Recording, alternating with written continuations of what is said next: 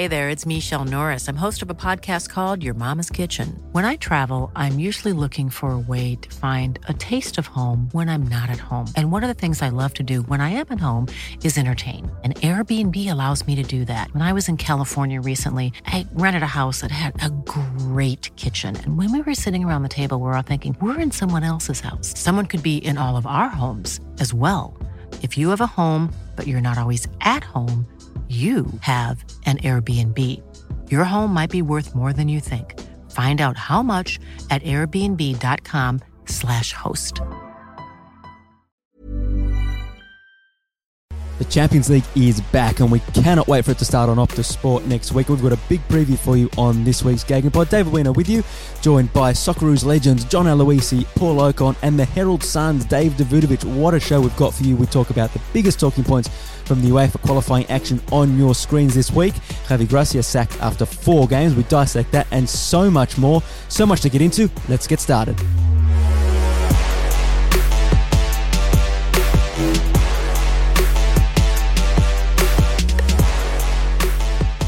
Johnny, Paolo, great to have you guys back at Optus again this week. Welcome.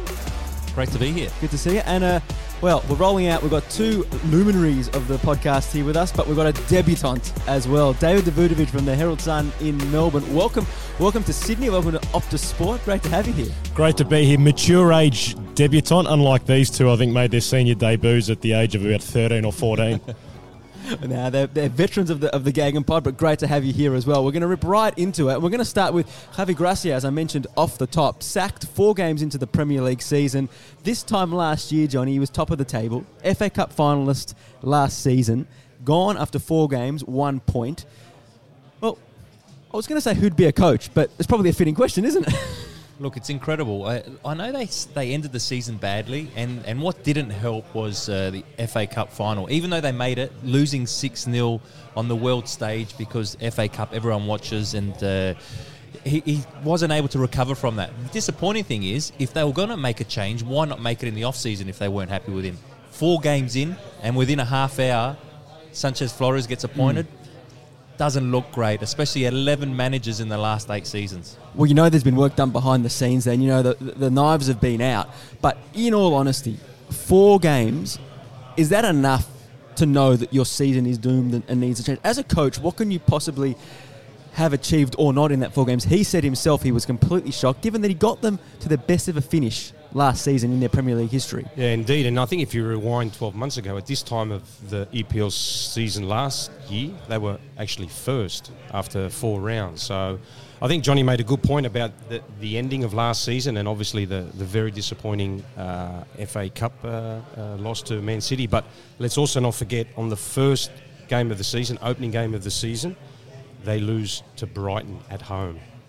And 2 subsequent games after that, results haven't been great against teams that are also going to be sort of in and around Watford on the table. So I think they've gone, hang on, well, what's going to happen when we start playing the bigger teams? We're not sort of expected to get points against them. It's those other teams like the Brightons, like West Ham, like Everton, where they needed to get more points. So I think they've anticipated what they probably see as, results not going to get better and have made the tough decision. It's an intriguing one. Look, sometimes coaches are sacked and the replacement's an afterthought, the Matildas. But I think in this case it had less to do with Javi Garcia and the fact that Quique Sanchez Flores was available. And they pounced. I mean, he's been out of a job. I'm not sure if there were other clubs sniffing, but sort of took me back to, I think it was 2013 when Southampton got rid of Nigel Atkins. He got him promoted twice on the bounce, and they were in the relegation zone, but everyone thought he was really stiff to get sacked. But the reason they did that was because Pochettino was available. He just left Espanyol, and they brought him in, and he wasn't popular when he started at Southampton. Obviously, the rest is history. Obviously, in this case, Sanchez Flores does have history with the club. It'll be really interesting to see how the Watford fans do react, however. It will be interesting. Look, Sanchez Flores is an experienced manager. He's been, all over the world recently, in China with Shanghai Shenhua. He knows the club. He's been there. He was there a couple of seasons ago. Did really well. Espanyol, he was brilliant. So I think he will do a good job. And this period, you're talking about, they've got a hard couple of weeks coming up. They've got some difficult opposition. Arsenal at home, then City and Wolverhampton away. So it was, as you sort of said, Paolo, it's like that line in the sand. Do you go? The Pozzo family are known for being trigger happy, as you mentioned, Johnny, the 11th managerial change in their tenure. But what kind of working environment is that for any manager? Why is Flores? Is he crazy going back for another dip? It's no different in Spain. It happens all the time, especially in the. It's happened less in the Premier League over years, but now, with foreign ownership, it's starting to happen a little bit more. In Spain, it happens quite often. You'll get some clubs that would turn over 3 managers in one season. Is it ideal? No. Does it give them, that security? No. But they have to believe in themselves. And if you see, like, the coach's voice, which Quique Sanchez Flores spoke on, he says that you have to have a confidence in what you're doing and a belief. And obviously he's got that belief that he can step into Watford and get results and put him in a good position. Flores seems to have a better CV. He's coached at some big clubs. Do you have any views on either of them or how they're viewed over in Spain? And I think there was a bit of overlap with your career and I think Flores's in particular. Flores was at Atletico Madrid when I was in Spain.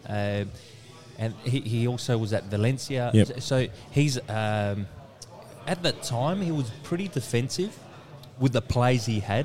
He's changed and over the years. With Espanyol, they played a lot more attacking football, but he's well regarded in Spain. But also Javi Gracia is very well regarded. He's only young. He was at Osasuna not long ago, did really well there, did well with Malaga. He's well regarded in Spain. So both of them, being Spanish coaches, I'm sure that Javi Gracia will be able to go get a job. Hard done by? I think hard done by.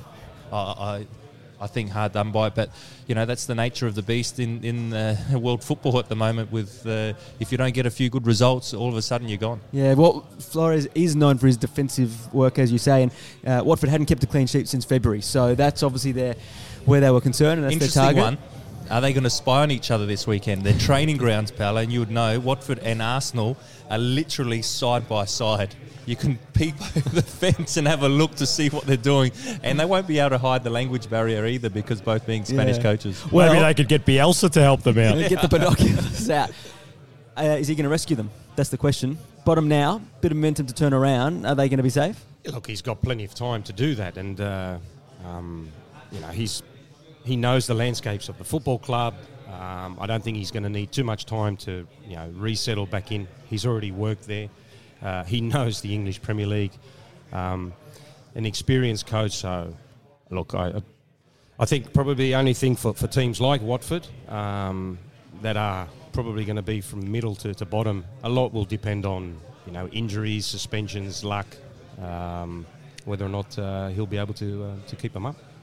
I think they've got too much firepower. I think they'll stay up. They obviously signed Welbeck in the off-season. Dini, Deulofeu scored goals last year. And the one thing where the London clubs do have advantages, even the smaller ones, it's a place where players want to live. I mean, you guys would attest to that.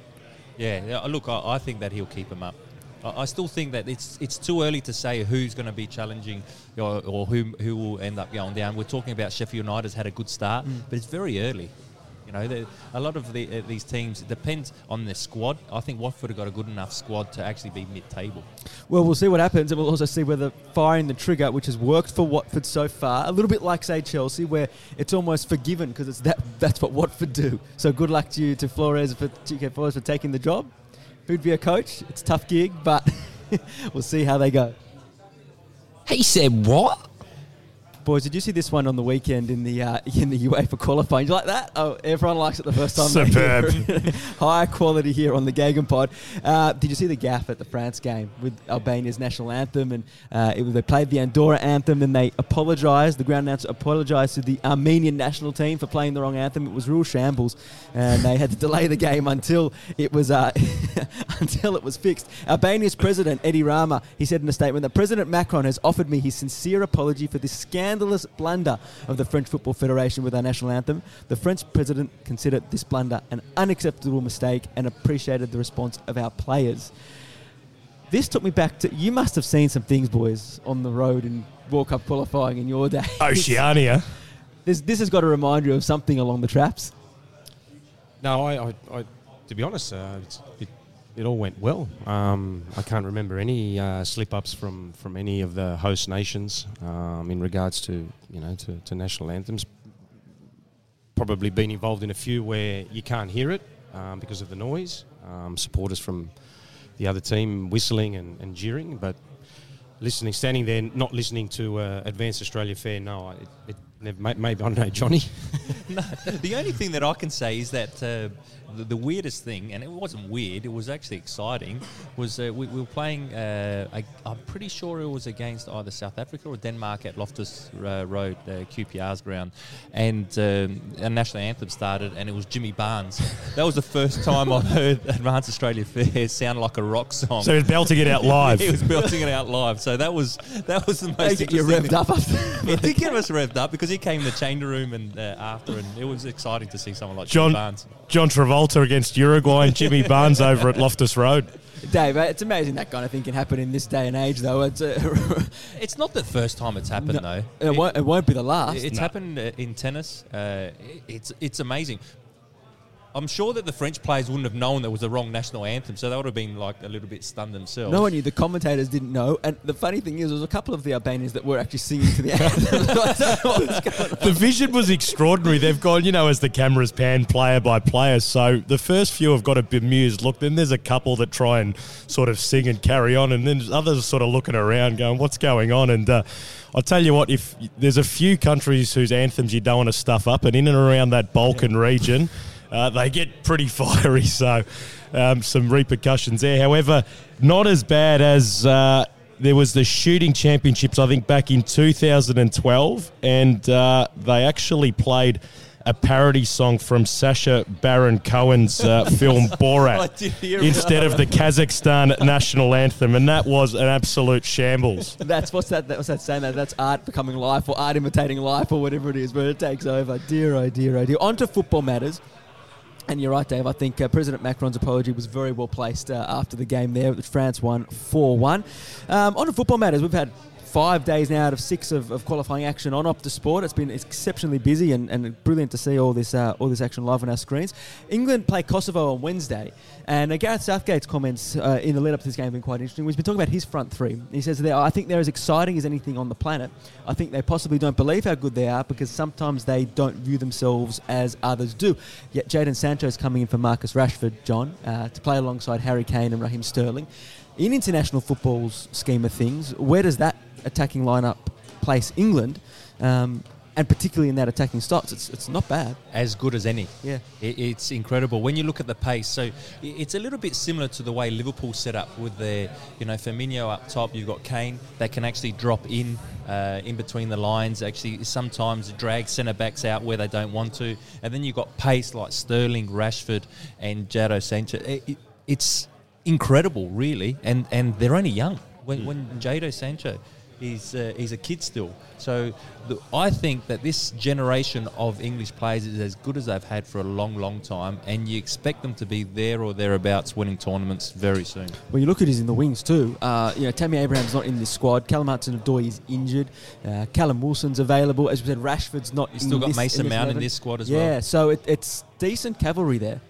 Absolutely. I mean, it sort of takes you back from an England viewpoint, that Euro 96, 98 World Cup era where they had just a plethora of strikers. Shearer, who ended up retiring early, and Sheringham, and Owen coming through in 98. Yeah, correct. So Heskey as well, thereabouts, and many others, and some great players who couldn't even get into that side. But the beauty of this one is, as you touched on, J.A., their best is ahead of them. I mean, Harry Kane 26, Sterling 24, Rashford 21, Sancho 19. And I think England is really benefiting from the Premier League, the rise of the Premier League. And you look at who's coaching them: Pochettino for Kane, Guardiola, and then Rashford's had, he's got Solskjaer at the moment, but he's had Mourinho and Van Gaal. But you look at just Sterling alone, how much he's improved under the guidance of Guardiola. I think the English national team's very lucky. They're also very lucky with Group A, which is Kosovo, Czech Republic, Montenegro, and Bulgaria. They still have to beat them. They do, and the thing is, this time, Paolo, is they're winning well. These aren't scratchy wins. Attacking stock's fantastic. The rest of England's side, are they a team that you can see that can kick on 1 year from now? Absolutely. You just have to, once again, rewind back not so long ago to the World Cup and their performances there. And it's carried on, and I think that's a credit to Gareth Southgate. Let's not forget the little unfortunate mistake that Stones came up with in the Nations League, and the support that he got from not only Gareth Southgate but from everyone, because that's the way England want to play, and there's going to be those moments. But certainly they're in a group at the moment that isn't too difficult, but we all know what comes with playing for England, and that's a hell of a lot of expectation. And as long as they can deal with that and continue to perform, which I have no doubt they will, I reckon they're a force.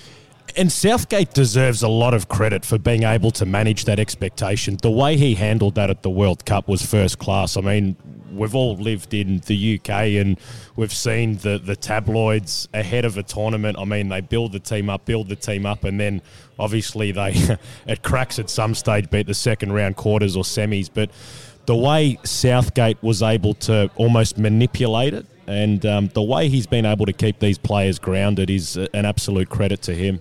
Give credit to the FA as well, appointing Southgate, because Southgate really wasn't that successful at Middlesbrough. He went into the under-21 setup with England, and they gave him an opportunity. They saw something in him, and they believed in him, and he's shown that he can deal with the pressure. He can deal with squad of egos. They don't look like a squad of egos. We go back to 96 and 98.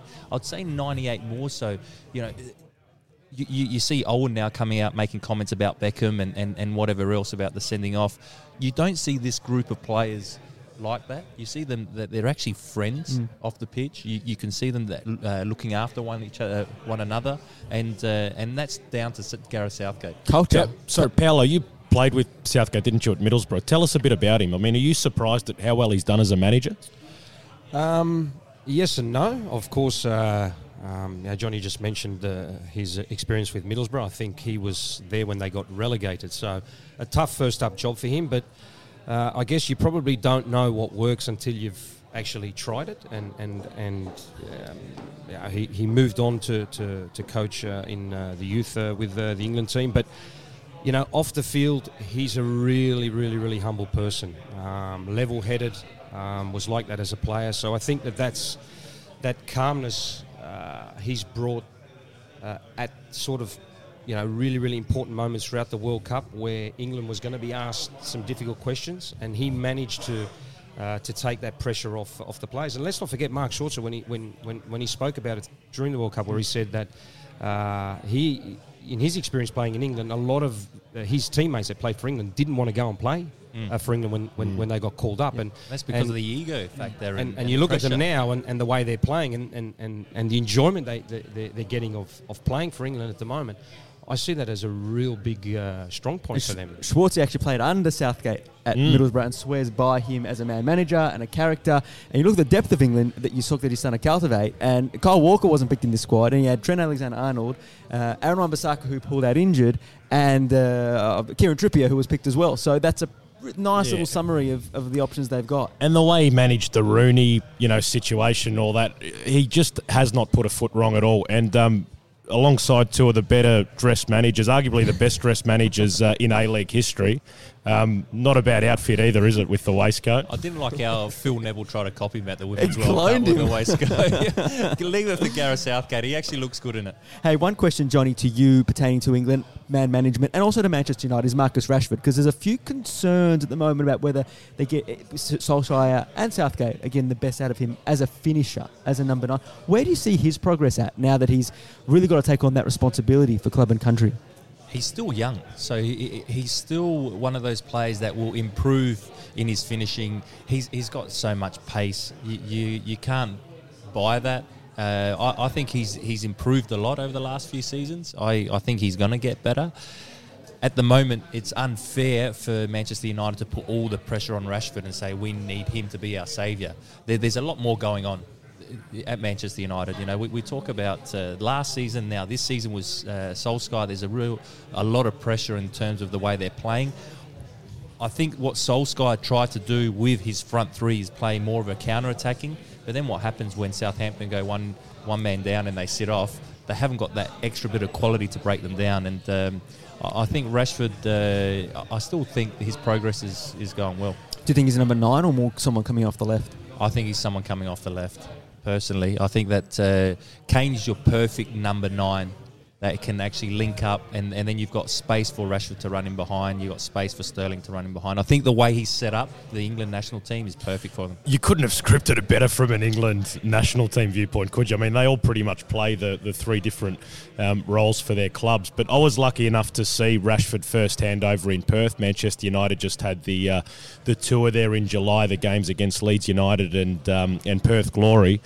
And watching him at training, his finishing is outrageous. Like he's got a lot of tricks, and he very much modelled himself on Ronaldo, the original Ronaldo. And his first game of football, I believe, or one of his first ones, was a Champions League game at Old Trafford where Ronaldo scored a hat-trick. And you can see a bit of Ronaldo in him. He's not your typical English striker. He's got a lot of tricks. But, yeah, his finishing in those warm-ups and at training was just unbelievable. Well, by the time you listen to this, you may or may not have seen the result with Kosovo travelling to Wembley to play against England. What a fairy tale for Kosovo, possibly making it to the Euros, and they're a really, really good chance. So we'll see how that plays out. What else has taken your interest in the qualifying? There's so much to choose from, Paolo. What have you been focusing on? Yeah, look, I think the top nations, the nations that we all expect to qualify, are already leading their groups. I think. Apart from the obvious ones, England, Belgium, Holland, Spain, the Ukraine. I think under Shevchenko, who is probably not your most experienced manager, and I think I dare say this is probably his first big job as a coach. They're top of the group, undefeated. And they have Portugal and Serbia it's a tough group in there also. I have to say that they haven't. They've played Portugal and they drew against them. They've still got to play them again, and obviously Serbia. So their harder games that are going to come up. But he's got maximum points so far, and they're going well. Yeah, 13 points, top of Group B. Portugal 5th. A big win over Serbia, 4-2 in this group of fixtures. Luxembourg 3rd on 4. Serbia, they were in 2nd spot. They've dropped down now on 4 points, and Lithuania bring up the table with 1. What about you, Johnny? The Italian national team, after not qualifying for the World Cup, and it was a disaster, Mancini's come in and he's changed things. He hasn't been afraid to bring in young players, also experienced players. Ciro Immobile scored an important goal the other day against Finland, and just watching him, they're not what everyone expects of an Italian side, that they're hard to beat and whatever else. They take the game to the opposition. They've got so many skillful players now, the Italians, that they've really come a long way. And, the way he's got them working and playing together, 6 wins out of 6, they will qualify. And I think that they're going to be dangerous in a major tournament with Mancini. Well, it's interesting because it's kind of come at a time that Serie A's got a bit of romance about it again. And Paolo, there's some good quality young players all across this Italian lineup, from Donnarumma all the way to up top. Well, I guess when you don't qualify for a World Cup, that means you have some issues. It can't only be the coach's fault. There's a number of things that go into it. Obviously, the coach, the domestic competition, and the players. So, Mancini's been brave. We saw that already from the start of the Nations League, where he put out to pasture a few of the older ones and really rejuvenated this team. And he's in such a short space of time, and credit to him, because he's been very brave about it, because we all know with the Italian national team, No patience.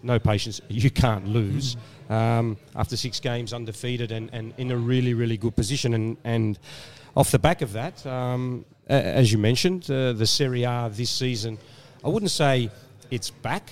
It's back to what we were sort of used to as we were all it's more exciting, young though. Kids. But certainly it's, I think that sort of changed a little bit last year with the signing of Ronaldo. Yeah, that certainly helps. It's a really interesting point you make about Mancini, Italy. I mean, we saw it with Netherlands as well. A lot of younger players coming through. I think they were fortuitous with that, fantastic Ajax generation. But when nations miss out on a World Cup, it almost forces them to, look at the mirror and make some really hard decisions. Takes me back to Croatia after the 98 World Cup, and they finished third, and I think they were partying for the next 6 months, which probably didn't help their Euro 2000 qualifiers, and then they ended up missing out. And in hindsight, a few players and even the coach said, well, perhaps we should have, moved some of those guys on. But it takes me to Croatia in the current qualifiers, and Croatia's done what Croatia does. They've smashed Slovakia, then they've drawn to Azerbaijan. So the heavyweights were actually coached by Nikola Jurčević, former Croatian international striker, and also the assistant coach to Slaven Bilic for a long time with the national team. But you touched on a few of those countries. I mean, England, Spain, Belgium, Italy with 100% record, and Holland with really important, a fantastic window, 2 big wins against Germany and smashing Estonia this morning 4-0. Yeah, let's talk about them quickly, because they're a delight to watch at the moment, and it's almost like a bit like Italy. They've gone from the dungeon to unleashing a new generation, maybe cashed in a bit on the Ajax momentum as well, but believe the hype in the Dutch team? Definitely believe the hype. If you can go to Germany and beat them on home soil, then you've got a side. And you look at you just have to look at Van Dijk and De Ligt at the back. And what a back two combo! It's unbelievable. And you when you see and walk next to him, so I was fortunate enough to see Ajax against Tottenham and see De Ligt. He's a beast. Yeah, he doesn't look like it on the telly. Well, he's a beast, and Van Dijk he's even bigger. Yeah. And they said that he was the quickest player in the Champions League over the whole season, recorded the fastest time. So De Ligt? No, Van Dijk. Van Dijk. Okay. Yeah. So they've got not only strength and pace, they're also so comfortable on the ball to be able to play out, and you find De Jong in midfield, and De Jong is going to be a player and a half. He already is. What about that touch for the goal? Yeah. He's incredible, and then up front, the interesting one. He's still throwing in Babel. Yeah. I'm doing well. Look, the guy, he's playing for Galatasaray and obviously had that stint at Fulham, so the guy can clearly play. But there was that period where everyone thought he was going to go to the next level when he signed for Liverpool. But there must be some decent man management from Ronald Koeman as well, because Memphis Memphis Depay's got a new lease of life as well. And, Gigi Wijnaldum was good against Germany too. But speaking of Jurgi Löw, I mean, talk about Javi Gracia going after 4 games. Jurgi Löw's had about 6 years to fix things for Germany. Things aren't great for them at the moment. No. Hey there, it's Michelle Norris. I'm host of a podcast called Your Mama's Kitchen. When I travel, I'm usually looking for a way to find a taste of home when I'm not at home. And one of the things I love to do when I am at home is entertain. And Airbnb allows me to do that. When I was in California recently, I rented a house that had a great kitchen. And when we were sitting around the table, we were all thinking, we're in someone else's house. Someone could be in all of our homes as well. If you have a home, but you're not always at home, you have an Airbnb. Your home might be worth more than you think. Find out how much at airbnb.com/host. Look, they may be still thinking about the World Cup win some time ago, and probably that's what's allowed him to continue in the job. They maybe feel this sense of, I don't know, they feel sorry for him. But certainly, if you look at the way they're travelling at the moment, you would expect that it has to come sooner or later. Is it a transitional moment, though? They're bringing through a younger crop. Have they still got the players that they did have during that World Cup win? Look, he has been there a long period. And whether they will stay with him for much longer, you don't know. It depends. Look, they will qualify. Yeah. So he's going to at least have the Euro in the summer. So we'll see. But past that, I don't think he will end up going. It sounds a little bit like after the scars of being caught in behind so many times in the World Cup and in and around that, it sounds like he's playing with the back 5. He's trying to be a bit more defensively sound. But from what I've seen and read, it looks like he's sort of a bit in between at the moment, knowing exactly what his team is. Yeah, he's definitely in between. He's trying to find the system that will work best for him, but they're conceding too many goals. You know, all right, you got a back 5. That doesn't mean that you're not going to concede, and they conceded 3 against the Dutch. He probably needs Pep to come back and coach in Germany. You know, people underestimate the Pep factor. That people speak about it all the time. But when he was at Barcelona, they had that crop of players coming. Well, they were already there at Barcelona. Then they went with the Spanish national team, won Euros, won the World Cup. And then in Germany, exactly the same. The sign of a good manager or good coach is also to know that, you know, you've got these group of players that are playing this system under Pep, bring him into the national team and allow them to play the certain same style. And that's what Gareth Southgate is doing with England. So England wins the next World Cup? Probably. With Pep pulling the strings from Manchester. Now, well, speaking of which, we're going to move now on to the Champions League because we cannot wait for that to kick off on Wednesday morning on Optus Sport. Another fabulous few months through to May of action every few weeks. And so let's start with Pep because actually last night on the Optus Sport app I watched the 2011 Manchester United Barcelona. They got 12-minute clippings of the finals and just had a look at that. It's really nice to go and have a look at the historical moments that we've got there, and that was his last win. He's desperate to win it. Is he going to do it this year? It's funny, Van Gaal came out and criticised him for not having won the Champions League recently. Of course he can win it. You know, he's a good enough manager to win it. He's won it before. He's got an unbelievable side in Manchester City. It'll be between them and Liverpool winning the Premier League this year. But you need luck when you're talking about Champions League. You need that little bit of luck to go your way, the Llorente handball. You know, if they get through that stage, you know, they could have won it last season. Have they got an opportunity to win it this season? Yes, but so about 6 or 7 other sides. Yeah. They're as obsessed as each other. It's a match made in heaven. City Football Group / Manchester City and Pep Guardiola, they will go absolute hammer and tongs for it this year. I mean, they've got enough depth to obviously have a crack at both, go for the treble, etc. I mean, I think it was Jose Mourinho who said that there's 4 teams that can win the title this year: Man City, Liverpool, Tottenham, and Man City's B team. So I don't think that will be an issue. Laporte's a loss for him, though. Yeah, absolutely. But if he's back by the knockouts, I mean, you look at their group stage They and could it's get knocked out before then. Well, Shakhtar Donetsk, Dinamo Zagreb, Atalanta. I think They should get through. Turn it up, Johnny. They should get through. We didn't talk about Belgium this morning. Kevin De Bruyne 3 assists. Maybe is the difference this year between that fine margin having Kevin De Bruyne back for the Champions League for Manchester City. Yeah, look, Pep did speak about that last season, and I think that they did exceptionally well to do what they did without Kevin De Bruyne's influence. And we've already seen so early on in the season just exactly what he brings on top of already what Pep's, well, the way Man City is playing. So he's a very, very important player. And, I think for you to win the Champions League, everything has to align. It's one of the most difficult competitions to win. And let's not forget that teams in England are, I think, a little bit more disadvantaged. They find it tougher because over the Christmas period is where they play so many games. And everyone else is on a break. Everyone else is on a break. But it makes last year's achievements all the more extraordinary when you think about it. Absolutely. What Liverpool did last year was phenomenal. I can't see that ever being repeated. For me, that was just incredible. I think Liverpool also had that luck. We talk about their front three, who I believe are probably the best in Europe as a front three, because if one of them gets injured, they struggle to really feel. Origi can come in and do a job for 1 or 2 games, but Manchester City, De Bruyne, he was out for the majority of the season, and they didn't really miss him. You know, you talk about the Premier League, they won it, and they had to win their last 14 games. So Liverpool can't do that. They can't afford to miss one of those 3 players. I think Manchester City up top can afford it because you talk about Kun Aguero, Gabriel Jesus, Silva. You got so many players. Both Silvers, my goodness. Yeah, it's incredible. Can we just rewind a bit? I love that Belgian pronunciation of Kevin. Can we just have that again, Paolo? De Bruyne. De Bruyne. De Bruyne. You got that, Dave? All pronunciations going to Paolo, not Kevin De Bruyne coming from me.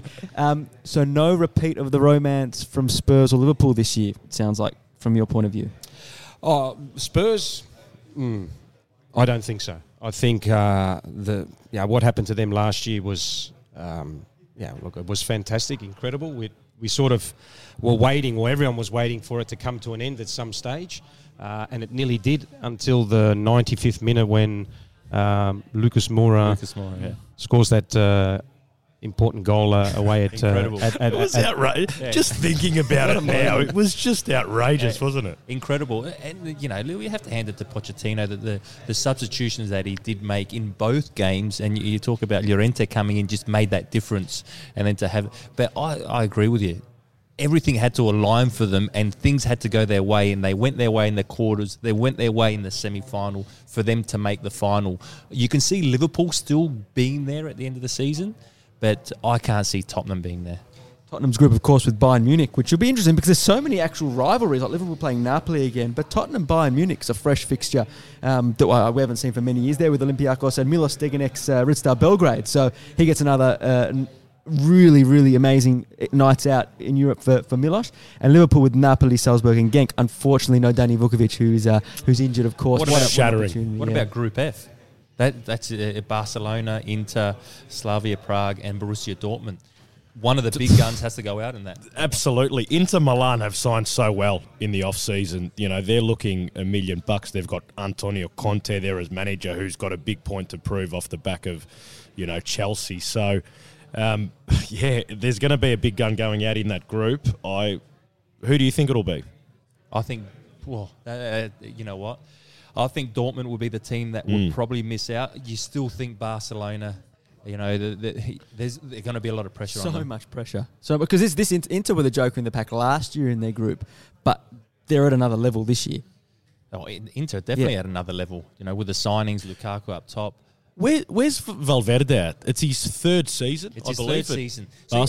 He's been criticised a lot in Spain because he hasn't won the Champions League. It's not because he hasn't won; it's the way he went out. In the quarters, where they got smashed. I think it was against Juventus, Roma, when they lost in Rome by 4 goals, and then to lose last year, which they were calling for his head then. And to lose against Liverpool when they're 3-0 up in the first leg and you go lose 4-0. But he was able to keep his job because he won the 2 titles. The thing is, the players love him. The players are with him. So that's why he's able to keep his job. He's a top manager, of course. But if they don't win it this year, this will be his last season. Particularly with Anton Griezmann there too. He's been given all the tools at his disposal. So I ask you this. Who's under more pressure? Valverde there at Barca, Juve, or PSG? Because for those 3 clubs, it's almost like this is the moment for them. They keep building and building and building. Yeah, I think my big friend, Mr. Sarri, I think he's safe for the moment, especially coming in as a new manager. But along with Valverde, I think Thomas Tuchel is under enormous pressure. And they haven't... at the back end of last season, their results in the French First Division weren't great. They were miles in front, 30 or 40 points in front already. We know there's issues with Neymar. We know he wanted to leave. They also have spent a lot of money, so it's a given that they're going to win domestically. It's how far they go in the Champions League, I think, will decide his fate as well. I think that's the advantage of Tuchel. They will win domestically, and depends on how far they go. With Valverde, domestically, they're not guaranteed to win. You've got Atletico Madrid this year. All right, Real Madrid at the moment look like they're not going to be the side that everyone thinks they're going to challenge. But you've got Sevilla up there. You've got Athletic Bilbao that are pushing this season. I don't know if Barcelona are guaranteed to win the domestic title, and then if they don't do well in the Champions League, it will be too difficult for him to keep his job. Yeah. And even though they have signed Griezmann, I still think Barca's very, very... a lot depends on Messi, the little maestro, the master, if he's fit. Because you probably look at them now and they will have the numbers or the quality to rest him domestically, so he's fresh for Champions League. But as Johnny said, it's not a guarantee. In that competition, there's a lot of other teams that can win it also. So watch that space. Those clubs / managers are all under pressure for different reasons. I'm intrigued to see how Sarri goes in his first year as manager. I'd get the sense that there could be some struggles ahead. I mean, he plays some fantastic football. Chain-smoking former banker, he'll be up to 100 a day. But by the pressure of the knockout stage, he's going 100 a day, I reckon. Well, after pneumonia, I don't know if he'll be able to smoke 100 anymore. But we obviously wish him well with his health. But mate, there's some pretty big egos to manage in that dressing room, led by 1C Ronaldo. So going to be intriguing to see how that plays out, obviously, with Inter Milan. I mean, you've still got Ancelotti there with Napoli, and I agree. I think the Serie A is just slowly making its way back up. I tell you who we didn't mention, and this speaks volumes in who's under the most pressure. We didn't mention Real Madrid. It's almost like, because those other three clubs, they've been building towards this moment. They've got to win. Can Zizou come and bring the Magic's Champions League dust back again? We didn't talk about the pressure under Zizou. There's always pressure at Real Madrid. There was pressure during pre-season when they got smashed 7-2 against Atletico Madrid. That was a farce. You know what? He's had such a difficult off-season / pre-season. They haven't started the season well. They won their first game against Celta. They drew their last game against Villarreal thanks to Bale. And amazing that he didn't want Bale, and they wanted to get rid of him. And the dynamics and the expectations are completely different to last time round. Last time round, he was sort of the rookie coach, the club legend. He's come back in and, almost doing the club a favour, and, voila, they, pull a rabbit out of the hat. But this time round, it's like, well, you've had a few other offers and you've got the runs on the board, so you've got to do the business. You've got to perform. But that Bale situation was really intriguing, the way he handled that. I mean, what did you guys make of that episode? Oh, I think there's something that's happened previously. Maybe even at the end of last season, or probably even when Zidane was there as coach. But it's not a good situation. Was he off to China? Zidane had said publicly in a press conference afterwards that he was expecting him to, and now here he is, winning games or saving them in games again. Well, lucky. So those dynamics in a change room.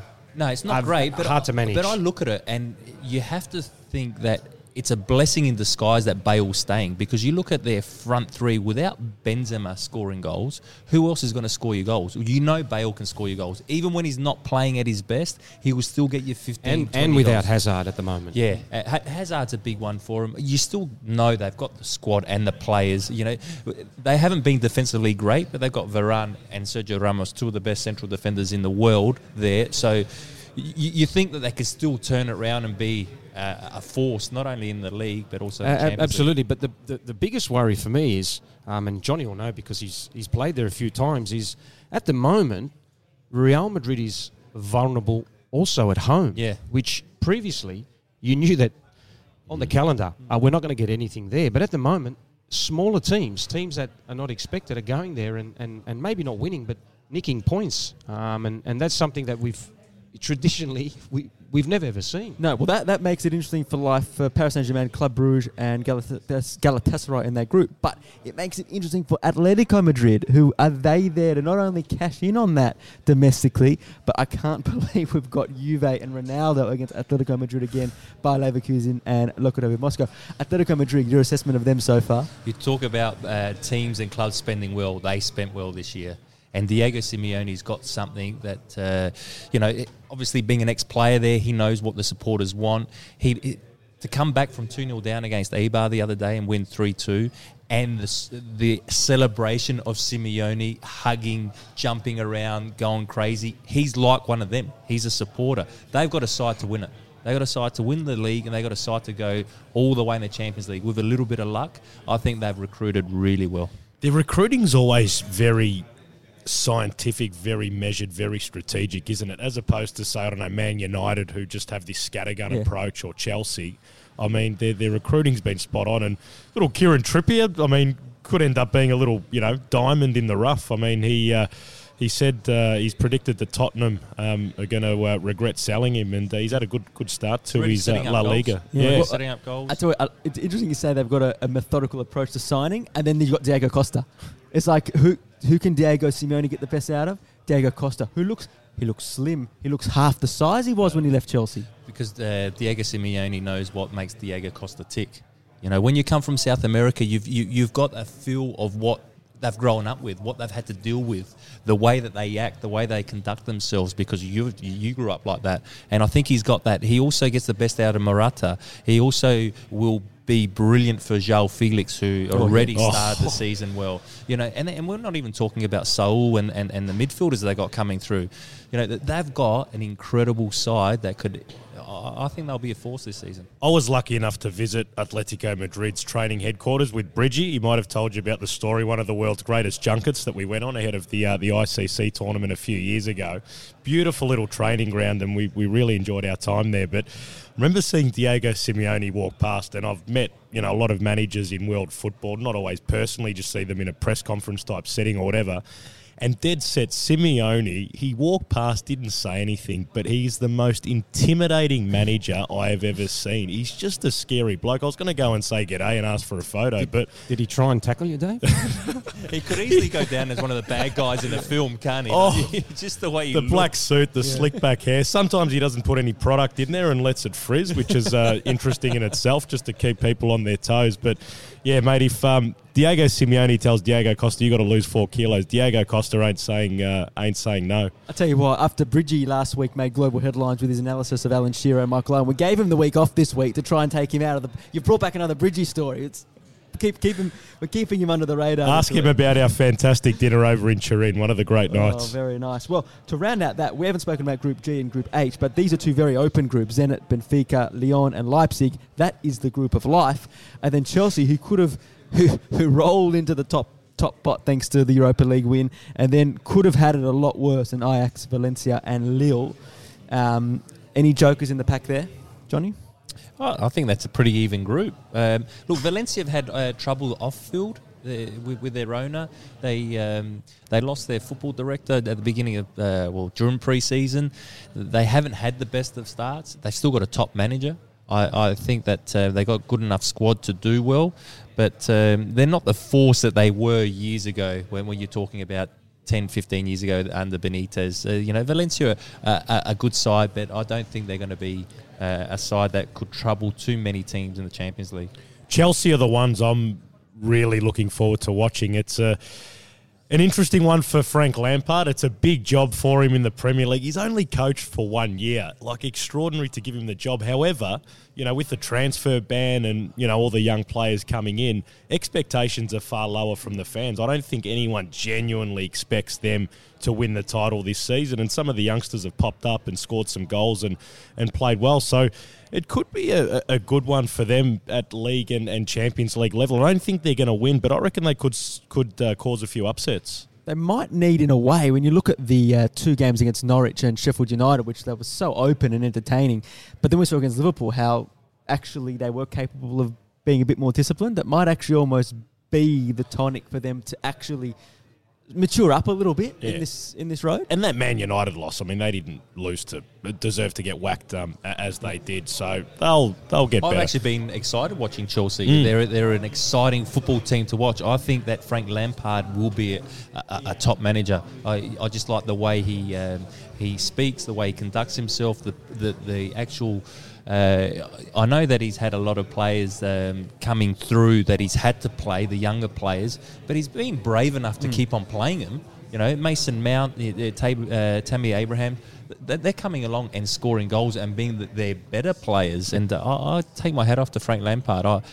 Again, the pressure's not on him, but you're still at a club like Chelsea. Absolutely. He did a sterling job with Derby last year. I was at the Championship playoff thanks to Mile Jednak. Scored a ticket at the last minute. It was a fantastic occasion, but they were within a whisker of getting promoted. And again, him taking that job at the start of the season, they were long odds to do that. Well, boys, crystal ball out. Who are you tipping? It's way too early, but of course we're going to ask. And also, we talked about pressure, who is going to slip up? And I'll let you define slip up, whether it's not getting out of the group or bowing out before they want to. But what are the early gut feels for this season? Who's brave enough to go first? Go Paolo.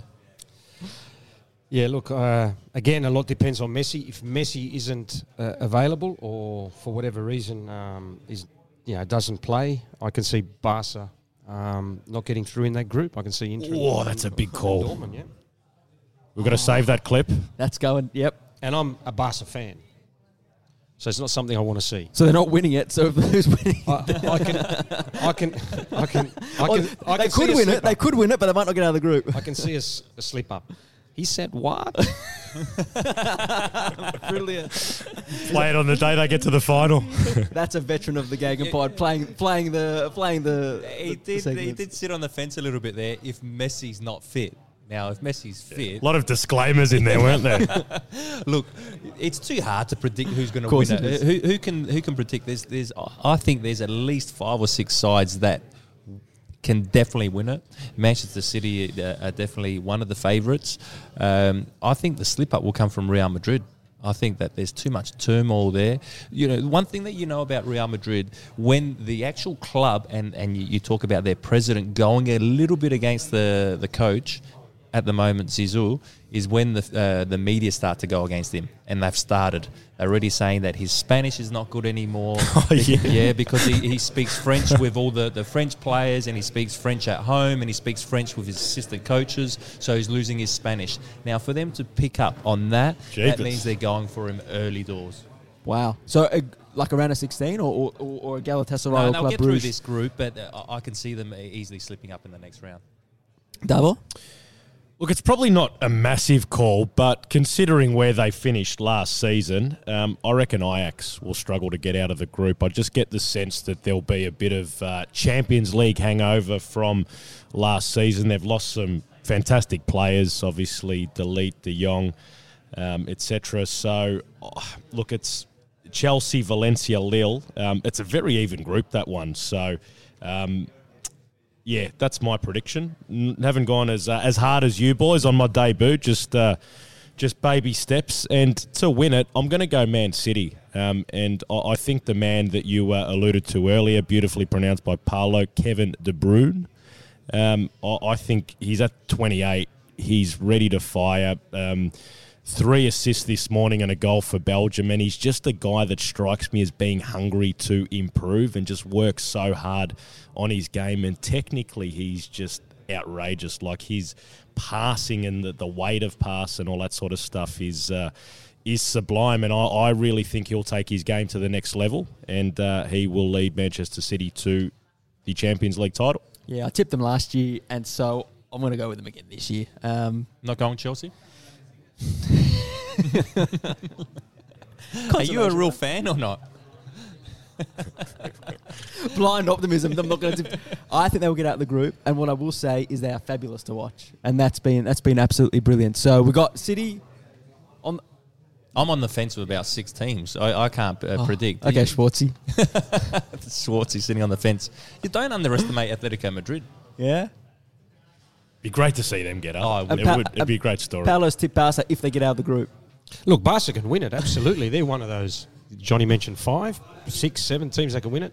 But there's also a slip-up, and that depends on whether the little master is available. Brilliant. Well, there is so much to look forward to on Optus Sport. Those first group games are on Wednesday week, as I said. And this weekend, a look ahead, the Harry Maguire Cup's on, Manchester United versus Leicester on midnight Saturday night. That'll be really interesting to watch. We talked about United a bit earlier. Liverpool-Newcastle kicks things off at 9:30pm. Tottenham-Crystal Palace midnight. Wolverhampton-Chelsea midnight. Norwich-Manchester City 2:30am Sunday. Geez, I like watching Norwich, but I do worry they could cop a few goals there. Watford against Arsenal 1:30am on Monday morning. We'll see how Gracia goes against Arsenal I see how Sanchez will go against Arsenal with his spying mission that Johnny alluded to, and the round wraps up on Tuesday morning, 5am, Aston Villa vs West Ham. So you've got football pretty much every day of this week on Optus Sport if you're up for it. So fill your boots there. What are you most looking forward to? Was it Manchester United Leicester? Yeah. That's the one I'm looking forward to, because I actually think Leicester can easily go there and win. And then the pressure will definitely start to mount on Solskjaer. The Harry Maguire Cup, world's most expensive defender. Pressure already piling on Ole Gunnar Solskjaer.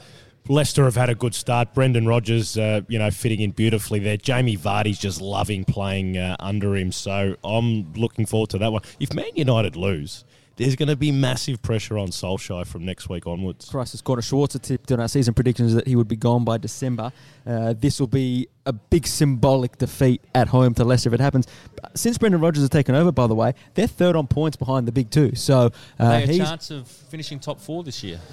I actually think they've got a good side, and under Brendan Rodgers, I actually think they could finish top 4, especially Chelsea and that Manchester United. I don't think they've got what it takes to finish top 4. It's a really interesting point you make, and what you just said about Atletico Madrid and the signings, I reckon you can almost apply that to Leicester. You know, they've lost so many good players, headlined by Mahrez, obviously Maguire now, but they've just been very shrewd with their replacements. So top 4, that's a big one. But hey, who would have predicted them to win the title a few years ago? And it is up for grabs. It is open for business. So I can't wait for that one on the weekend, and all the football coming next week. And we've run out of time, but also good luck to the Socceroos, of course. I mean, they might have played by the time you listen to this, so we'll talk about that on our new show, Scores on Sunday, no doubt, on the weekend, and also on the Optus Sport app. There'll be plenty of material there, and we'll discuss that next week, no doubt. Gents, thanks for dropping in. Dave, thanks for the cameo. Absolute pleasure, mate. We're going to fly you back next week for the next Let's show. do it.